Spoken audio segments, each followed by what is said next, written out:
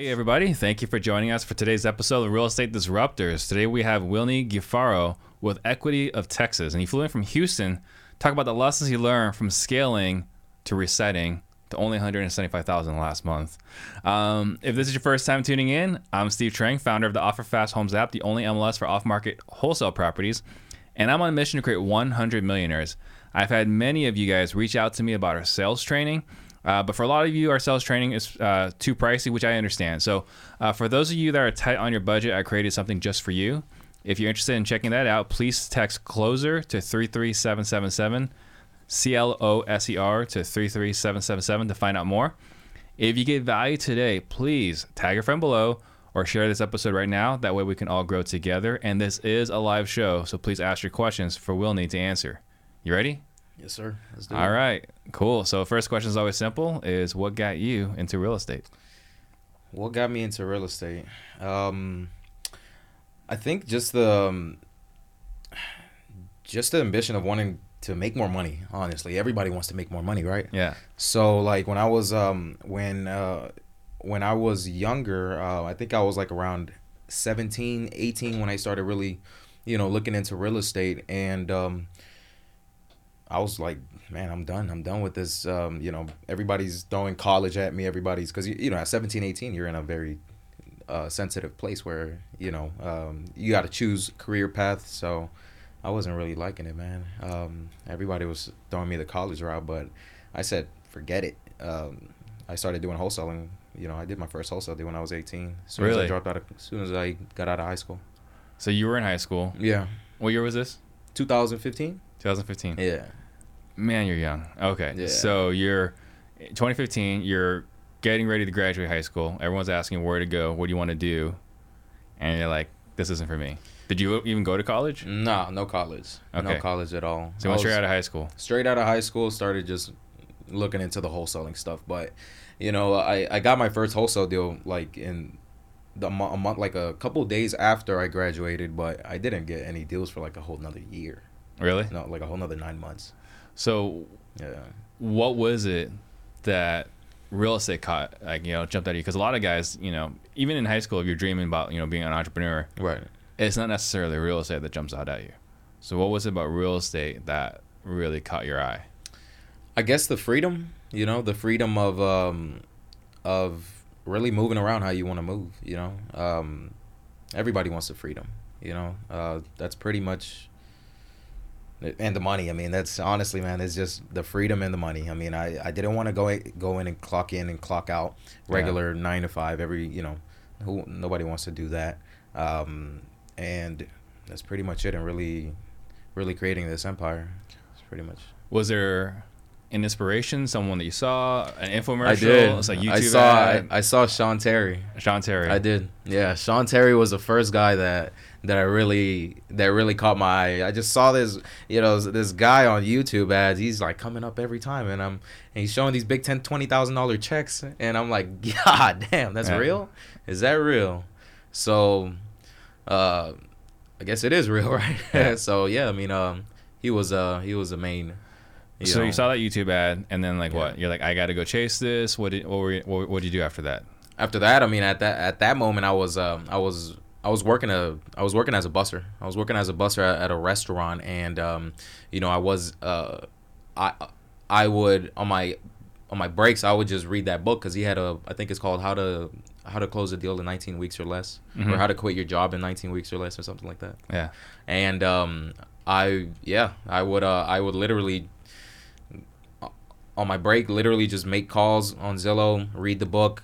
And for that reason, I mean, I got fired from every single job that I've ever had, because I would always use my breaks to do that. That's not a terrible thing to be trying to educate yourself, right? That's what I said. I mean, and these people, but it is what it is, it just wasn't meant to be, I guess. The whole. What did your friends end up doing? What was that? What did your friends in high school end up doing? A lot of them are in college for a lot of different stuff, because they're still in college. It's only been 5 years ago. Exactly. It wasn't that long ago. And, they're doing a lot of, I got a lot of friends that, they're in college doing regular, not regular stuff, but, they're Normal stuff. Normal stuff that a 23-year-old would be doing, Yeah. I got a lot of friends in the medicine field. I got a lot of friends that are still in the streets, Mhm. and we got a small portion of us that are interested in the whole forex and the whole real estate and the entrepreneurship side. So, but it wasn't that many. I'll tell you that it wasn't. So what was that conversation like, with your friends? It's like, because again, like there's not a lot of people, right? There's Jalen, there's Right. Alex, there's a handful of guys. There's Right. Willie, right? Willie Coleman, but like there's not a lot of people that take that leap from high school. So what was that conversation like with your friends? Like, I'm gonna go do this thing. So that conversation was kind of, it was tough. I mean, it was because we actually, I had a small group of friends that we actually started doing this, this business with, and they just fell off. I started doing this like January 2015. I graduated June, and they were on it, but afterwards, and these are my only friends at that time. After it, they just fell off. They just didn't want to do it. It's too tough. Mhm. We're getting rejected left and right. And after that, man, I mean, there was, once you fall off, man, it's done. Well, that's in my world. I mean, we're just not gonna hang. I mean, we got Right. we're on two different Paths. two different paths. And but now, I mean, we talk and everything with everybody, but at that, I think one has to be ruthless at that, when you're really trying at that moment, at the beginning phase. I mean, unfortunately, that's the truth. Yeah. So what about your parents? How was that conversation with your parents? Like, I'm not going to college. I'm gonna chase this real estate thing. I'll tell you, my parents were probably the biggest critics. Yeah. Probably my biggest critics in at the beginning. But and and I guess it's tough for them to understand how are you going to make money without going to work, because we come from we come from my parents are Honduran, so we come from a third world country. They're not used to this whole entrepreneurship side of they're used to going, clocking in, get a good paying job, not even go to college. Nobody has went to college. Well, except my cousins. My cousins were the first ones to go to college, but yeah, they didn't. It wasn't on their college and everything wasn't. How do I say it? It wasn't a path that they forced me in, but it was a path that they told me, yeah, do it. But after that, I mean, it was like, nah, I can't. I'm just not gonna do it. I'm not gonna, and that's when I just moved out. I mean, So they were just so. said- So you were living with them, and then you basically moved out because of the tension. Or? because of the tension that I gotta go do this, I gotta go do that, and I'm sorry, I'm not having it. I can't do it. I Yeah. just can't do it. And and it was one of those things. That's when I moved down to Houston. I just, like, after I didn't get my deal. I mean, after I like assumed you were in Houston. Where were you? I was in Florida. Oh, that's right, South Florida. Yeah, I was in South Florida. So I graduated in South Florida in 2015. Got the first deal in June. I moved out by January 2016 because I didn't see anything. So you were in Happened. what part of Florida? Pompano Beach. Okay. Yeah. And what's the biggest city in that area? Fort Lauderdale. Okay, so you're over Yeah. there. Wasn't happening the way you wanted it to happen. No, And you went to Houston. Why Houston? man, Houston is probably the biggest, one of the biggest cities in the nation. I think Yeah. it's like number 5 or something like that. And it was always something that I'm not sure how I looked in how I got into Houston, but I ended up doing some type of research, and we got there. So I just drove my stuff, put everything I own, all my clothes in my backpack, stuff it in the car. Let's drive out. Let's head out. And Yeah. they didn't know where I was going. Didn't know where I was going to sleep. I didn't have no family there, but it's one of those things. You gotta, I think you gotta put yourself into some serious, crazy tough positions in order to really grow. And Yeah. if you're a young guy at that point like me, you don't really care if something happens. If it doesn't go as planned, you're still young. You still got time. You Right. still got time to figure things out. So So let's talk about that first deal. yeah, You said you did your first deal right after you graduated high school. right after I graduated high school. What was that deal? That was a deal that came through Craigslist. I just posted a few ads on Craigslist, And one guy ended up calling me. He ended up calling me saying, "Hey, I have a property for sale."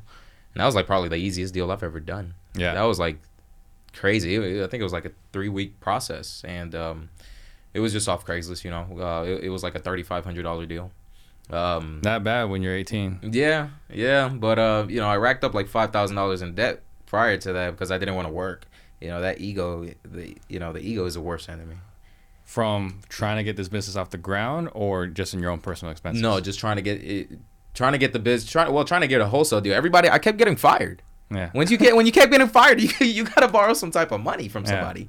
Yeah. And I didn't. I was too busy. I was too in my zone. Like, nah, man, this wholesale stuff, man, I gotta do this. I don't have time to work, this and that. So, it didn't really cover that. It didn't. Well, the reason why I'm asking this question, I think this is an important point that a lot of people miss is because you see the commercials, right? Like, buy a house with no money down. Right. No money out of pocket. Right. They don't tell you it costs a lot of money to find those houses that you can buy exactly with the money out of pocket. So you were in it for $5,000 out of your own dime before you even did your own first deal. Right. And then after all that, you bought it from Craigslist, which was free. Yeah. After that, from Craigslist, man, and to be honest, the $5,000, it was just to be honest, it was just to survive without a job. Yeah. I was not making any type of income. I was like, I gotta make this wholesale stuff happen. I've racked up, I'm maxing out my cards. I'm borrowing money left and right. I gotta make this thing happen. And that's when, it didn't really make a difference, $3,500, but it was a good confidence booster. And after that, 8 months after, that's when I got my, another deal. So let's talk about that. So what was your next deal? The next deal, it was actually in a what was it? I believe it was in like a small apartment complex. It was like a little 7-unit deal, mm-hmm. like a 7-unit deal in Houston. Okay, so how'd you find that deal? Driving around. I was just driving around, driving for dollars. I ended up getting a mentor over there. Really helping him buy properties and whatnot, and implementing his marketing strategies. And that's when he was my buyer. So I was driving around, boom, found him some properties, and made a quick $5,000, but it doesn't, it was and then after that, that's when it became a lot more consistent. So he was your mentor and buyer. So he was teaching you. He was teaching me how to do this, how to deal with multifamily and whatnot. Okay. Yeah. But you didn't really quit or go all in full time until when? I didn't go full time. Well, I've been full time for like 3 years. But like the last year was like the time that the year that I really got things like operational wise, really get things going as far as hiring a staff, hiring cold callers, putting systems in place, processes in place. I would say like maybe 2017, I was like still in and out of jobs and whatnot, just trying to get money in my pocket, still a side hustle. but still doing wholesaling. Yeah, I was still closing at least one deal every other month, maybe 2 deals here, two deals this month, 2 deals last month, 1 deal here, stuff like that. Very, very scattered, but I would still have my I would still try to find work, Yeah. Yeah. Okay, so when you went all in, you said you started, hired cold callers. Last year is when you started really scaling. Right. So let's talk about that. What was that process like in trying to scale your business? Because this message on this one, right, it's talking about scaling, right, and the resetting. It's like, oh wait, you kind of pull the parachute. Like, well, hey, that's not the way I want to go necessarily. Right. So let's talk about the scaling part. Right. So the scaling part, it all started with with an event here in Arizona. I earlier, I think like around February or January, I closed a massive deal. I think it was like $40,000, a $40,000 deal, and I was like, all right, so now I got to really make this happen. So I ended up investing in a I think it was like a 3-day boot camp or something like that. And that's when we started actually putting the people in place and the systems in place to, actually produce a bunch of leads. Well, let's talk about that event. What was that event? That was All In. All In Momentum with Carlos and Alex and Sal. Shout out to those guys. Those are they're good dudes, right? Oh, yeah. I mean, Carlos and Sal have been on the show twice. Alex has been on the show once before. Great dudes. So For sure. you went to Momentum. Helped you kind of. So you had a big deal. You went there. You said beginning of 18. Beginning of 2019. Beginning of 19. Yeah. And 19 was your first like huge year, right? And then just real quick for everyone that's listening, for put it in context, what did you bring in last year? We brought in around. We started really scaling stuff. Hiring cold callers, hiring acquisition agents. Mm-hmm. I'd say like around June. But as far as like what did you bring home? And that's when we really started doing all that. And then I think we brought in maybe around $400,000. Yeah. $400,000 that year. Okay, so let's talk about step one. Sure. What was your step one when you were scaling last year? I think it would probably be buying a lot of data and hiring a bunch of cold callers. Yeah. that's literally the route that we took. And you're focused primarily in Houston, or you're in multiple markets? We're in multiple markets right now. Okay. We're in but at that time last year? At that time last year, no, we were just in Houston, only in Houston. And I think I was my own acquisition agent from like February all the way up to like June. And June is when I really started hiring people out and getting more cold callers and everything. So all right, so you're doing everything on your own. You're a solopreneur, which is great. I think a lot of people kind of overlook that, right? Like, gotta be a solopreneur so you have an idea, of course, how to do what you're doing, what you're telling other people to do. Yep. And you can also tell when they're BSing you. Right. So you hire a bunch of acquisition guys. What was that journey like? Well, the journey from hiring acquisition guys, I mean, it was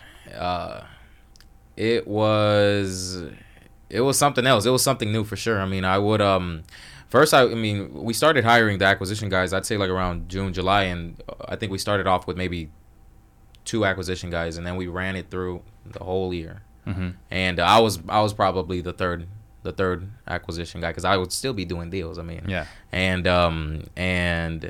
we had one dispo agent, and the acquisition side, it was it was fairly quick to, as far as like training people, because I guess I messed up so much, is like, I mean, I'm gonna teach you good, and it was very fast, Yeah. Honestly, it didn't take that long. I think I take a lot of pride in that. All the mess ups that I've done in throughout this whole wholesale journey, so that allowed me to really train my guys up very, very quick.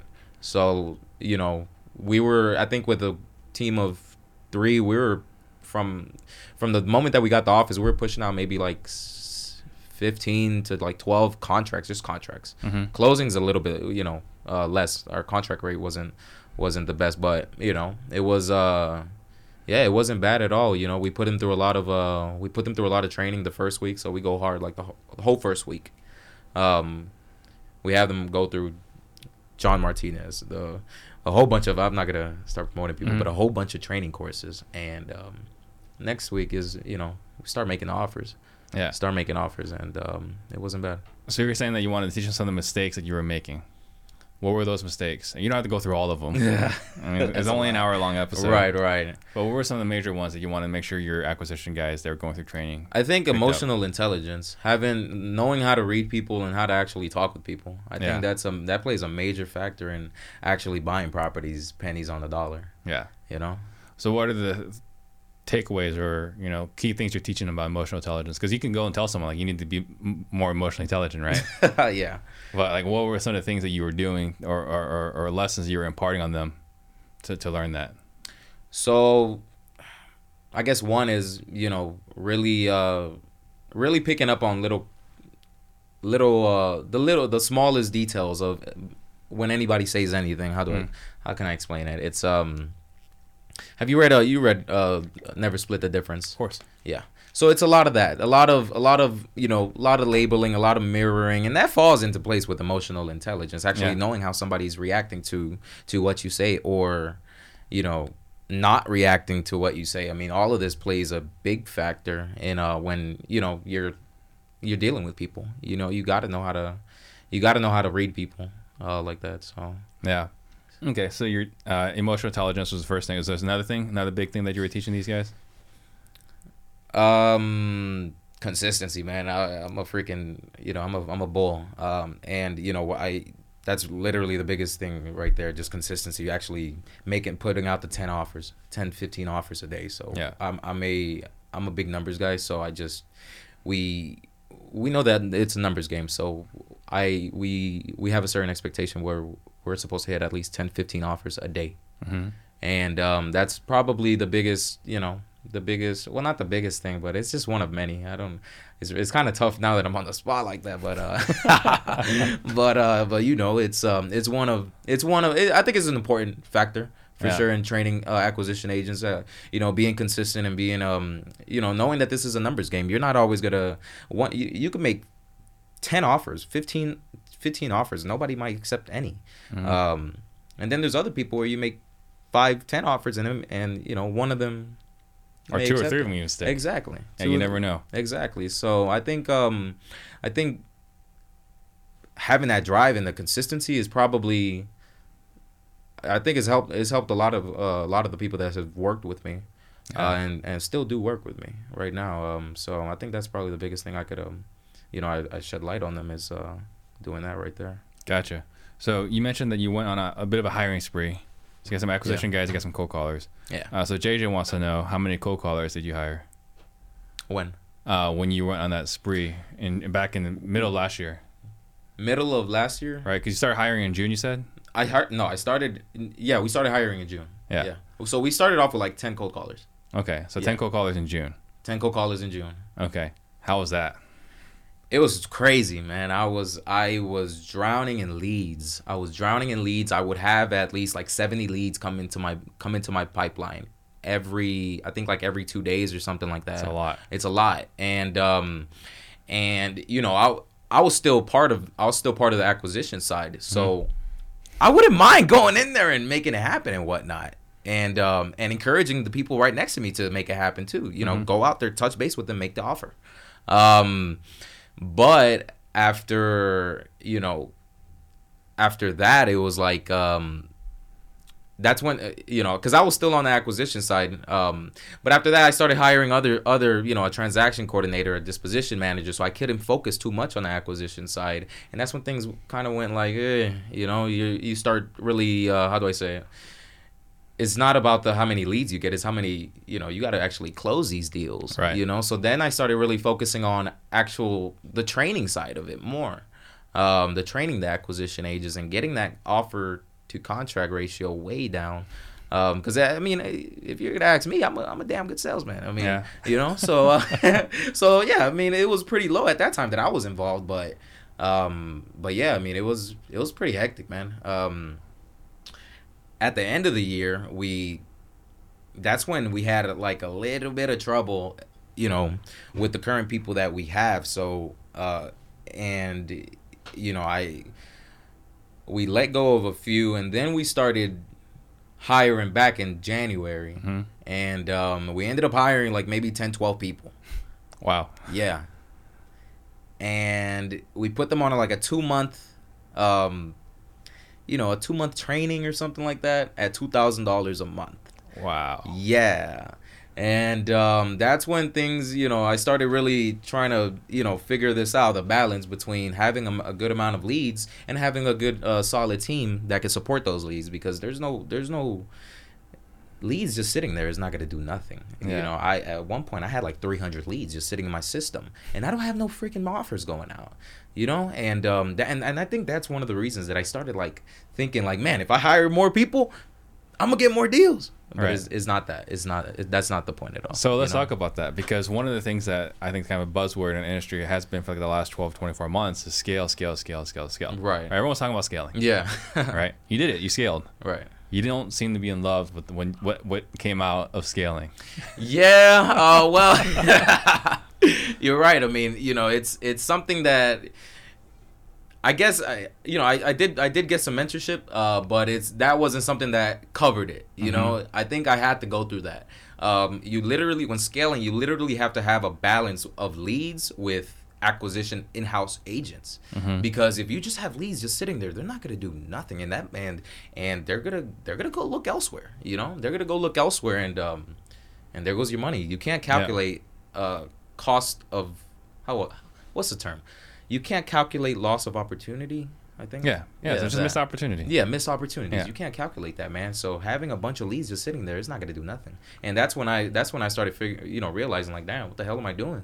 Yeah. So that's and that's when I hired the 12 cold call. I mean, the 10, 12 agents in house, because I'm thinking, like, man, I'm gonna plug these people in. I'm gonna just sit them in a seat, and it's gonna take care of itself. We're gonna make deals happen.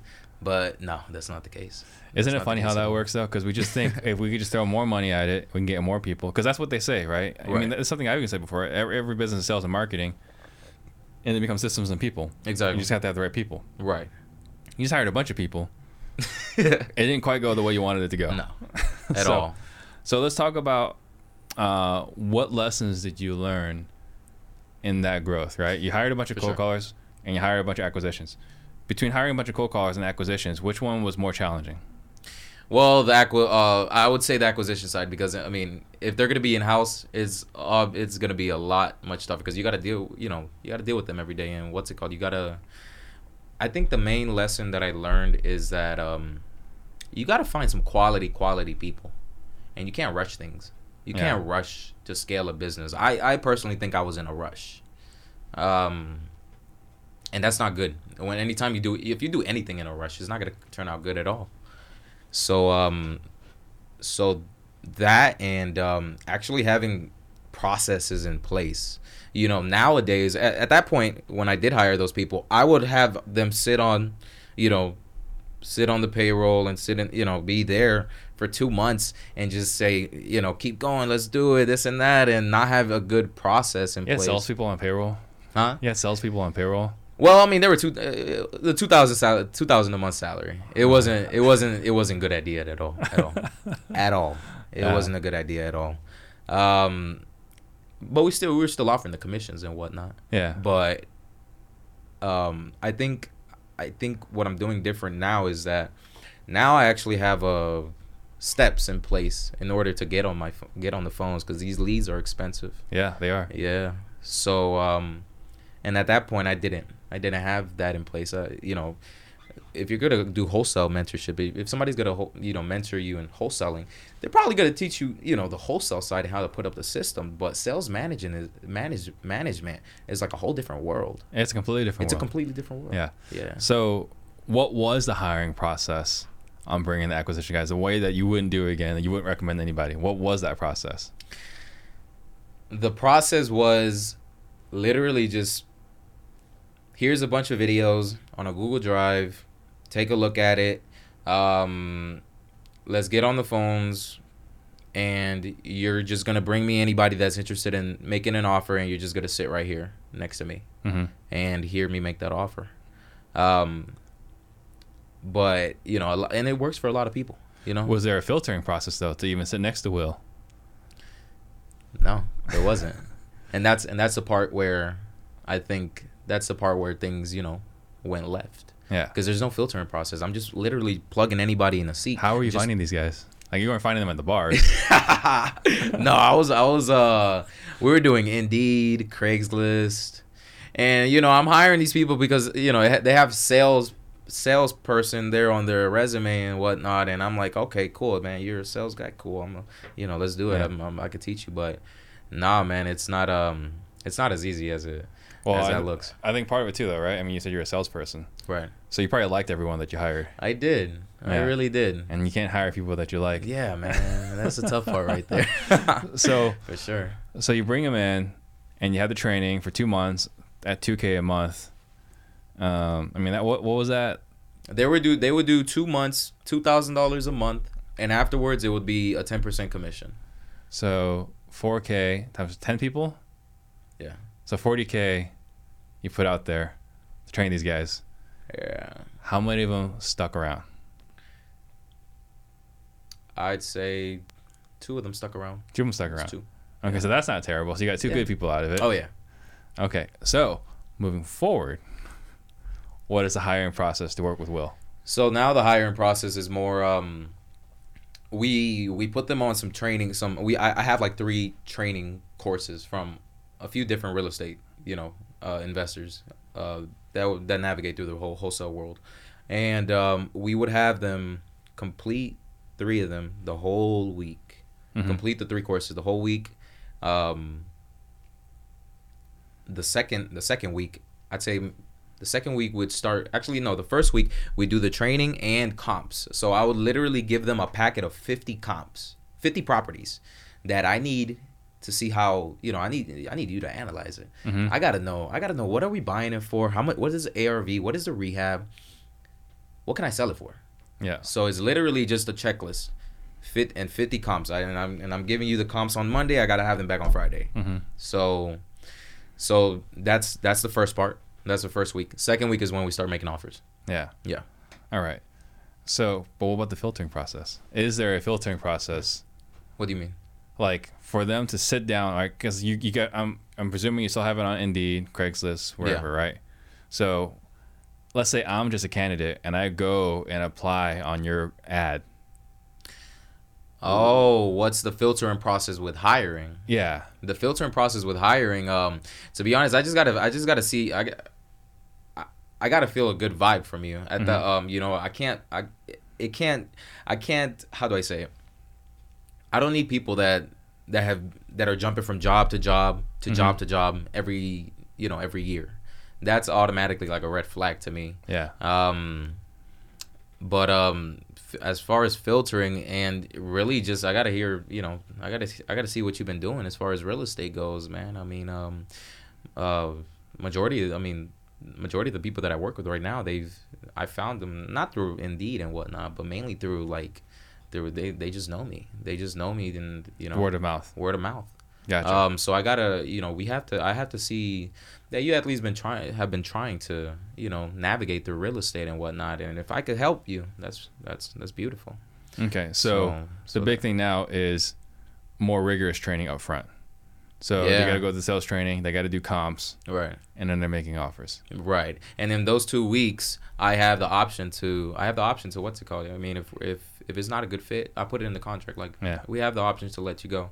But usually people that work with me, they'll get a deal within the second week. Is Texas a right to work state? Texas, you can fire anybody for any reason? Yeah. Okay. So we talked about the acquisition guys. Sure. Well, actually, real quick before we transition, how much are you paying these guys? Is it 10% plus 10% commission? Are they still getting a base salary? No. So no base salary is 10%. No base salary. Yep. Okay. I'm sure a question that a lot of guys are asking or wondering, because you say you get too many leads and not enough acquisition guys. Right. What are you guys doing? You said cold callers. Where are you hiring your cold callers from? We're hiring our cold callers from Colombia. Colombia. We have a few in Colombia. We have a few in Nicaragua. Okay. So they're full time on the phones from 9 o'clock in the morning all the way to like 8 o'clock at night. Okay. And what do you pay those guys? We pay them $5 an hour. $5 an hour. Yeah. And how many of those do you have now? Right now we have 8. 8. Okay. And you mentioned that you're outside of Houston, or you're not limited to Houston anymore. Right. So what markets are you in? We're scattered throughout like Texas. I literally just pulled a list in Texas, and we've been doing deals all over. Yeah. We did a deal in Temple last week. Another one in like, what is it? Amarillo. So we're like really not blanketing, but anything multifamily, we're like looking at all over Texas, because I have buyers that are looking literally all over Texas, and I would personally buy it even if it's if it's in Texas. I mean, low taxes, who doesn't want that? So right. But as far as like markets, I mean, we're in Temple, Texas, Amarillo, and we just recently moved into Ohio. What part of Ohio? Toledo, Ohio, and Cleveland. Gotcha. So now we're venturing, a little bit outside. So one thing I hear all the time is how competitive Houston is. Yeah. So, but you seem to be happy over there. Yeah. So tell me about that. Why do you think it's competitive? Not really. I really don't. I've heard it's competitive, but I mean the leads are still flowing in, so obviously somebody's interested in selling. I Right. think the only difference with us is that our follow up, our follow up is like relentless, and since the majority of people in Houston talk Spanish, we go ahead and nurture them through different avenues, whether it be mail, whether it be SMS, whether it be RVM in Spanish. So we're literally putting them on follow up campaigns in their native language. Right. So that puts us in a position where, hey, they know us. We're blood, we're raza. So, and I think that's probably the biggest difference. Gotcha. I think there's like 38% Hispanics in Houston, 38% of the population. Gotcha. And so we tailor our marketing around a Spanish, how do I say it? A Spanish little group of people. So that's been working for us. So, Gotcha. So what was so you scaled up, had a bunch of cold callers, had a bunch of leads, had a bunch of acquisition guys. Right. But in January, you made a big decision, or early part of this year, you made a big decision. Yeah, like February. So let's talk about that. Yeah. So I ended up, everybody, they did not work out after 2 months. I mean, people were coming in late. People weren't doing this and that. They weren't hitting, their sales quota. We're looking for at least 100 phone calls a day. I would get maybe 20, 30. And after consistently telling, so I had to let a lot of people go. What were they not doing? What was that? Like what were they responsible for? What were they actually doing? They were responsible for, at least coming to the morning meeting. That's one. Make at least 100 phone calls. That's two. These people, they would make like 20, 30 phone calls. Call it a day. Hey, and it's just, and it was everybody too. That was the crazy part. I'm like, what the hell is going on? I'm wasting so much money. So what was that conversation like? Like, what do you say? Like, let's say, you're Will and I'm working for you, right? And like, this is like the 5th day in a row I've put in 20, 30 dials. What's that conversation like when Will comes in to have to talk? Hey, Steve, please take a seat. I see you've been trying, man, but honestly, I've been, I told you from the beginning, it's 100. We're looking for at least 100 phone calls a day. You'd be doing a disservice to yourself by just coming in here and making 20, 30 phone calls a day, because that's not gonna make any money. Yeah. And it's not gonna, how do I say? We're not gonna be. I want you to make money, because I really do want these people to make money. Mm-hmm. And 20, 30 calls a day is not really gonna do anything. It's not. It's literally a drop inside it's not a lot. So how did that conversation work at all? I would let them know, hey, look, man, we can't work together anymore. I'm sorry. So, but you had this conversation like once, twice, 5 times. How many times did you have this conversation with somebody? I've had this conversation a lot of times. But with each person, how many times are you having this conversation? At least twice. Okay. Like if they, I could understand a couple days, maybe a day or so, 2 days. Things, you're not making as many calls, but when it goes on for weeks, that's when you gotta step in a little bit, and so like maybe 2 times. Yeah. Well, and the reason why I bring this up, right? I mean, it's your personal pain. I apologize for laughing, but everyone needs to understand, like, when you're scaling, it seems easy. Like, oh, I just got to get a couple acquisition guys, this position guy, get this texting platform, this Podio, and boom, I have like this great business. For sure. Right? Like, that's the idea. That's the mindset going in. But really, it's pretty painful, and you're going to have big ups. You're going to have some big downs. Big downs, 100%. Right? But then you get back up again. Exactly. Right? Okay, so you were doing good last year. You had a great year last year. Got your first lease, your first office. Yeah. Right? So you got your office, you're scaling. January is like, okay, pump the brakes. This is not going the way I wanted to go. Yeah. So it was January, February. That's when things kind of took a left. Mm-hmm. We, before the year ended, we bought 2 properties ourselves, from our wholesale funds. And, one of those properties, I had this tenant in there that, She was not leaving, and then that's when this whole coronavirus thing happened, and I'm stuck inside this property, and I got a whole freaking team of people at the office. They're not doing nothing, and I'm like, what the hell? I'm like, run! I'm going through it, but no, it's part of the business. You go through ups and downs. You just I think what separates one is the ability to get back up and keep doing it again. Yeah. Because I'm still trying to hire. I'm still trying to stuff this office. With a bunch. I'm still trying to work with a lot of people right now. So let's talk about the resetting. So you made a decision to reset. So you let a bunch of people go. Yeah.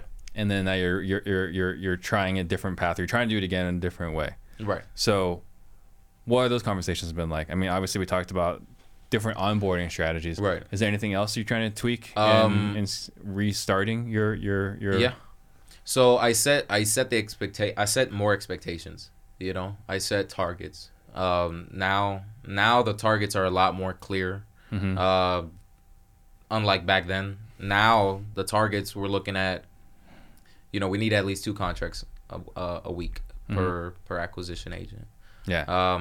That's something that I didn't have back then. I was literally just trying to train people and hoping that they will come around, but it doesn't work that way. No, it doesn't work that way at all. Yeah. So now it's we're setting expectations of what we're expecting and how this would go if you do work out and you're a good fit for the team, and how it would go if you're not a good fit for the team. And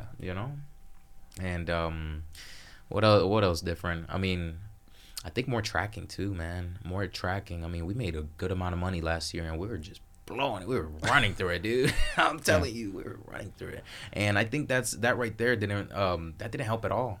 Yeah. You got to look at your numbers. You got to look at your KPIs and literally how much money you're spending and how much you're getting in. I mean, because think about it. In January, like, dude, I think we were probably in the negative like $30,000. Yeah. $35,000 in the negative in January.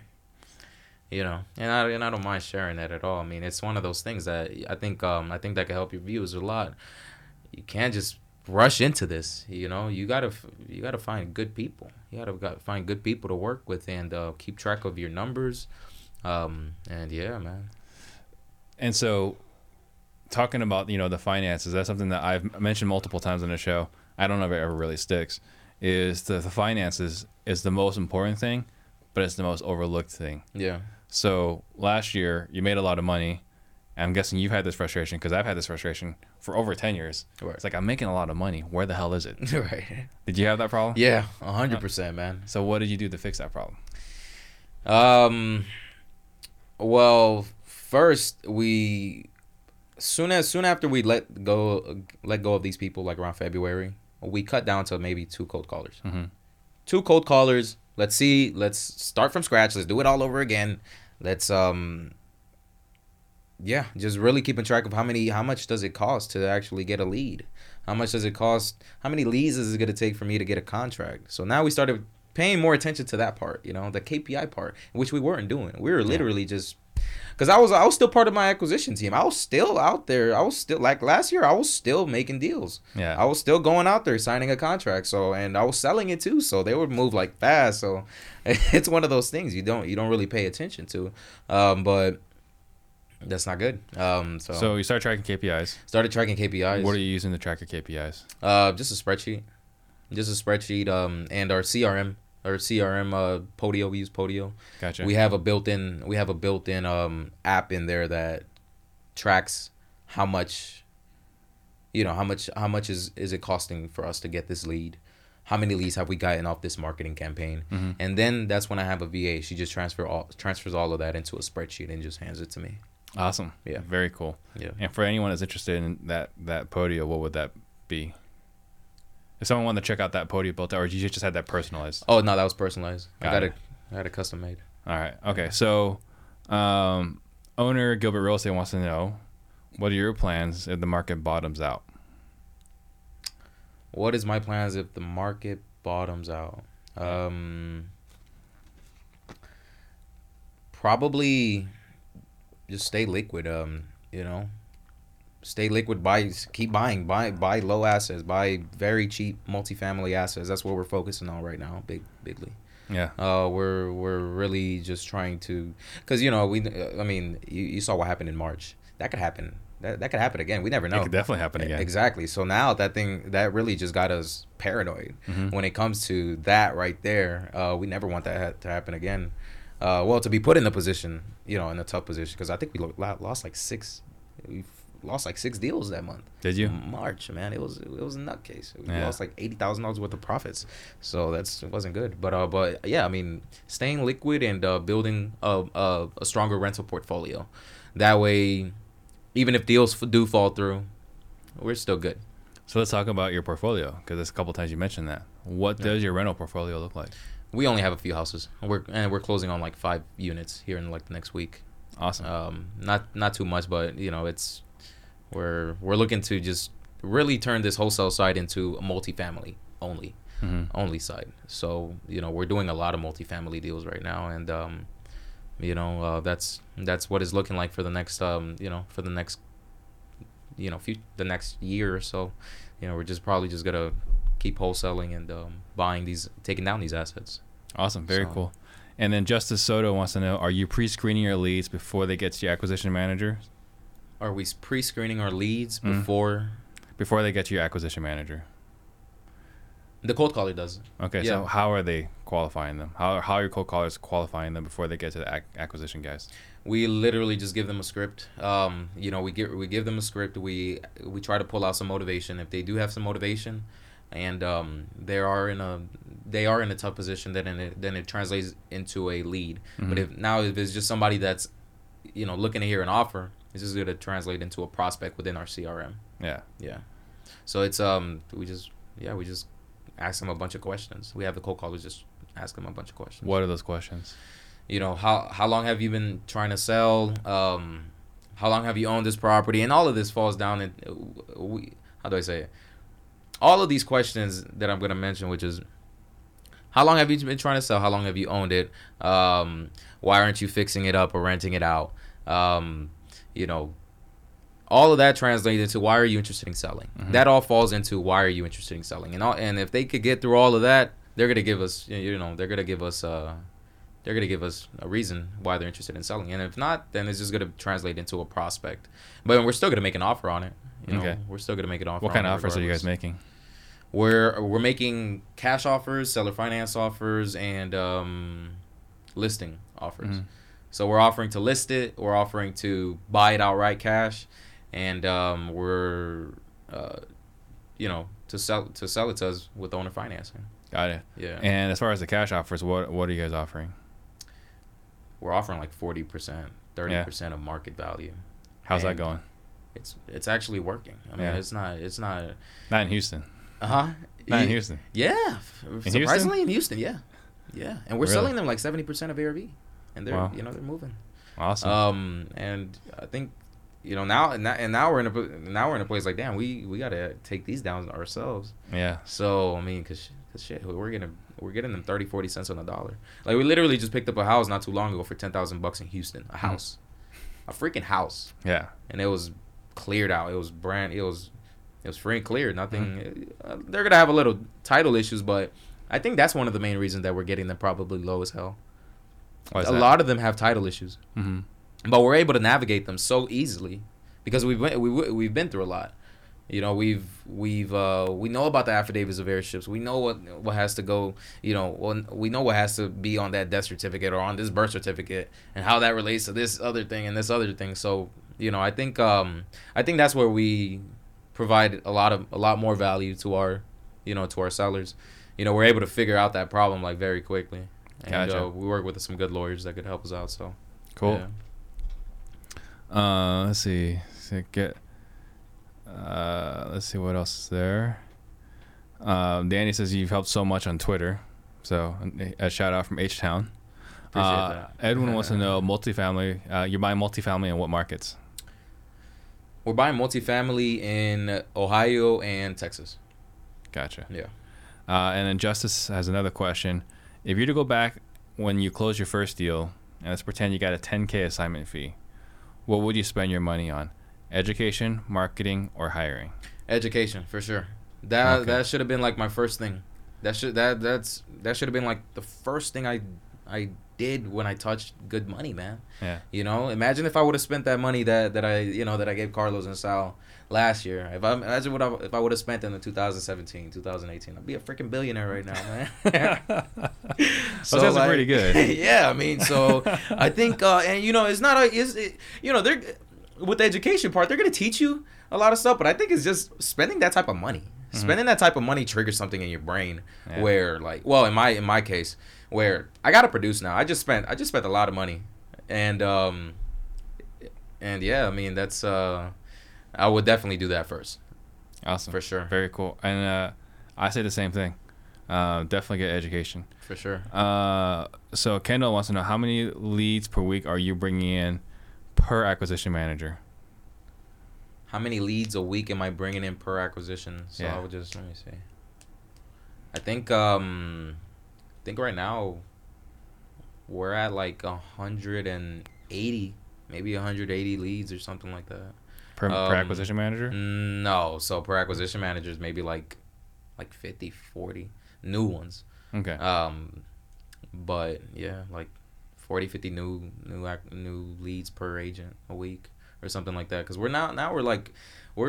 filtering down the cold callers. You know, we're asking more questions, and we're getting more. You know, we're not just getting people that are raising their hands. Well, we still are getting people that just raise their hands, but for the leads, like maybe like 40, 50 a week.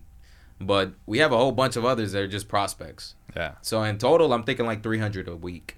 300 people that are interested in selling a week, but leads, yeah, it's like 150 or something like that. Gotcha. And another thing we were talking about is, you went through this resetting phase. You had a great year last year. Went through a resetting phase, and then last month you did 175,000. Right. So that doesn't sound like resetting. Well, it to be honest, it's not resetting. I would say it's just literally just punching at the bag, punching at it and doing the same exact stuff, but we just literally switched over our onboarding process, and I think that really but you just kept moving forward. You had to switch a few things. Yeah, but we just pedal to the metal, man. Yeah. You know, and really switch up how we're onboarding people.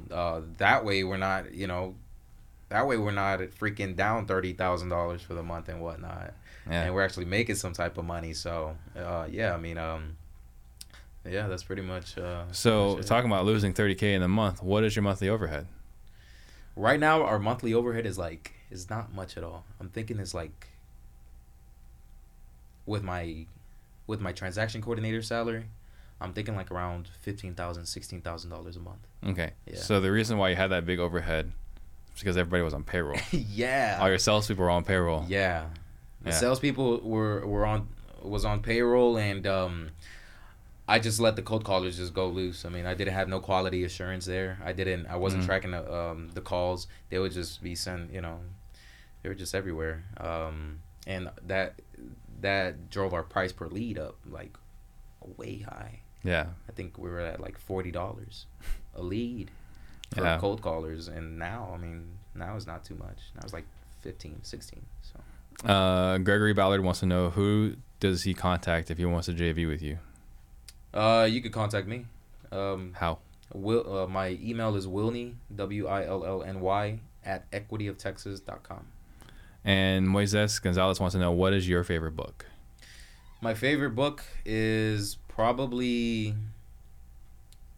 my favorite book ever. I mean, yeah, The Science of Being Great. The Science of Being Great by Wallace D. Waddle. Let's talk about it. What's so great about that book? Well, he really puts it in, how do I say it? It's a tough one to actually.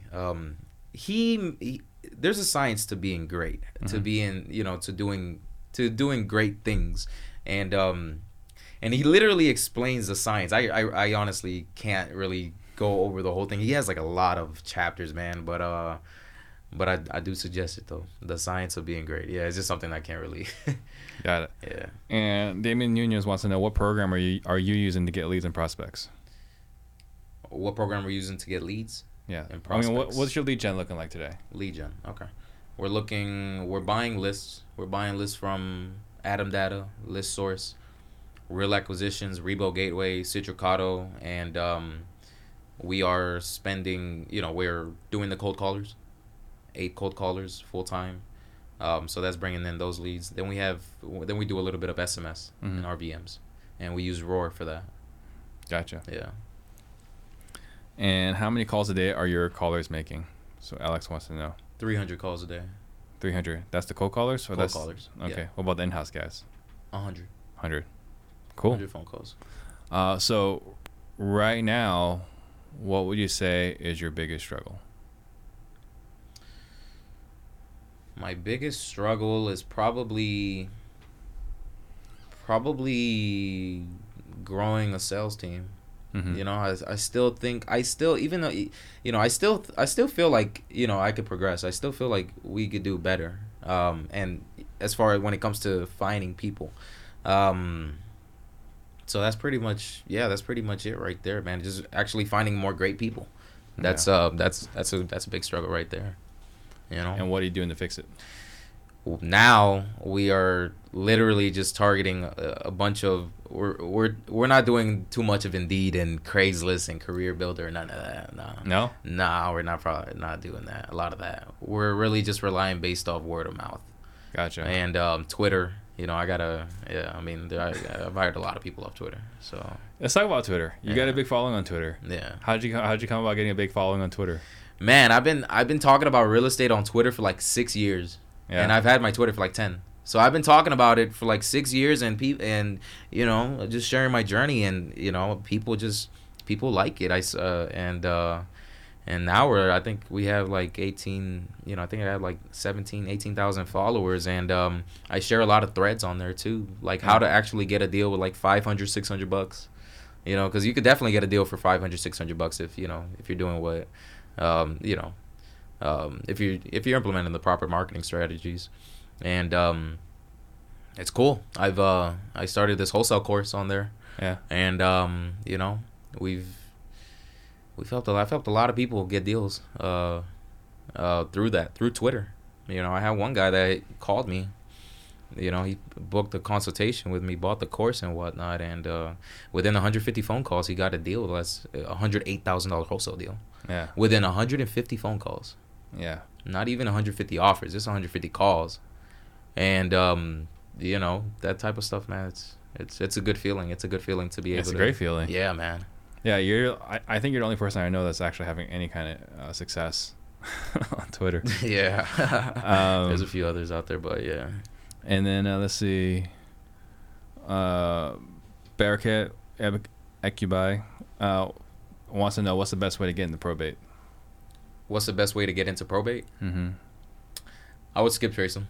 I'd probably skip trace them and literally send them a mail. And I think you want to also, how do I say it? There's a grantor and there's the probate applicant. You want to skip trace their name as well. Mm-hmm. So you want to skip trace the person that died and the person that's the applicant.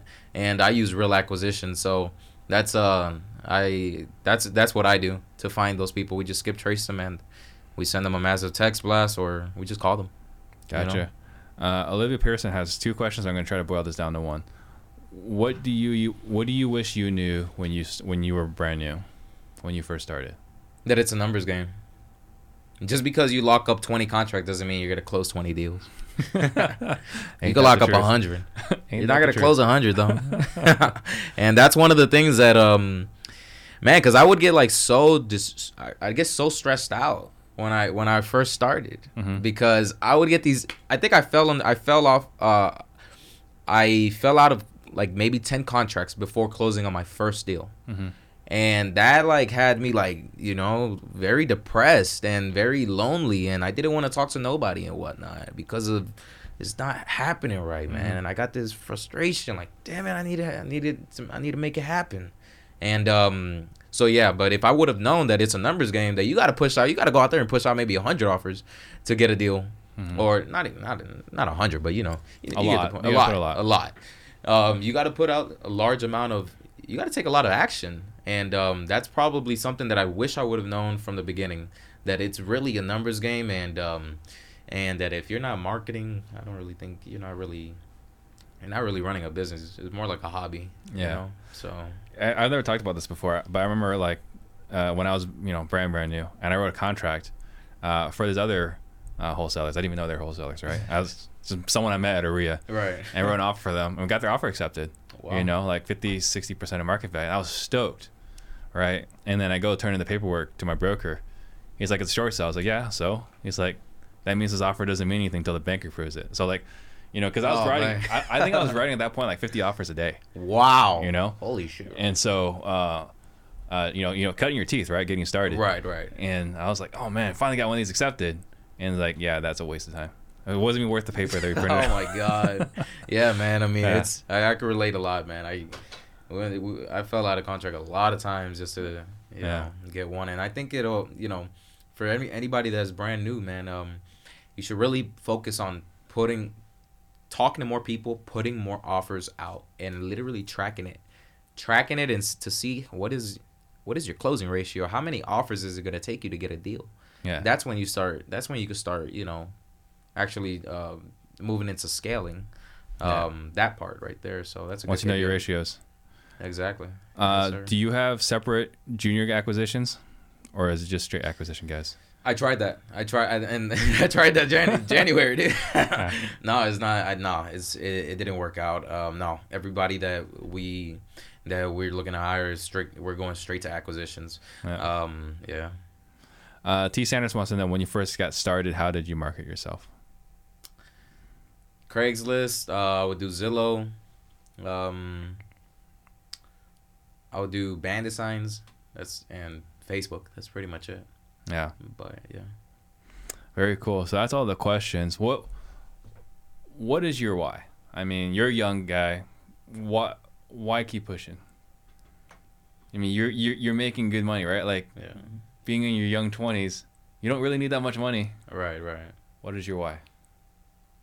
My why is probably to have enough freedom to enjoy my family. Mm-hmm.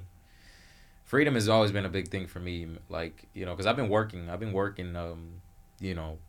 a job since I was like 14. I got my first job at 14, and I've never, I would have money, but I wouldn't have any time. Mm-hmm. So literally buying back my time, buying back my freedom, and really, to enjoy my family. It's big for me. Family's huge. Gotcha. All right. So I want you to think about a message you want to leave the listeners with. Make a couple quick announcements. Guys, if you like this today, please, comment, subscribe, share, comment, like, so on. It really helps us a lot. It helps us with the algorithms so we can get this message out to further people. Again, text CLOSER to 33777 if you want to check out our sales training program that we created. And then next week, there's no podcast. Next week, I'm going to be a Collective Genius, hanging out with some of the top wholesalers in the country. And then the week after that, we got Tucker Merrihew coming in from Portland in 2 weeks. Hopefully he can fly out safely. I think that city's on fire right now. Right. So what are your last thoughts? My last thoughts, I really think that everybody should, if you're gonna dive into this wholesaling side, I would double down on it and literally not let up until you get it. I see a lot of people, they're thinking about wholesale deals, then they're thinking about doing this owner finance deal over here, and then with a subject to over there. If you're a newer person, I would suggest strictly focus on wholesaling your first deal, so you know exactly what a deal is. That way, when it's your turn to buy a deal for yourself, you know that it's a wholesale deal. You know that it's a good one. Mm-hmm. And the man that chases two rabbits catches none. Yeah. So and that goes for real estate too, and dipping and dabbing into different niches as a newbie. So yeah, I would stick to one thing. So awesome, love it. Yes, sir. And if someone wanted to get a hold of you again, how would they get a hold of you? You could follow me on Twitter. I'm very active on Twitter. Right. Wilny Gifaro, WILLNY, Gifaro.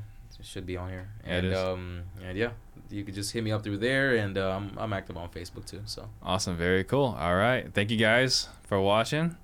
Thank you. This is appreciate great. it, man. Thank you.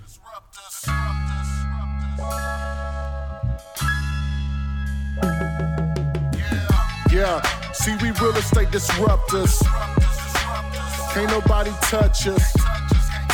And yeah, we about to give you game. Shout out to Steve Train. Real estate disruptors. They cannot touch us. And yeah, we about to give you game. Shout out to Steve Train. Jump on the Steve Train. We about to give you game. REI's flowing through my veins. And you don't have to look no further. See right here, you gon' learn everything.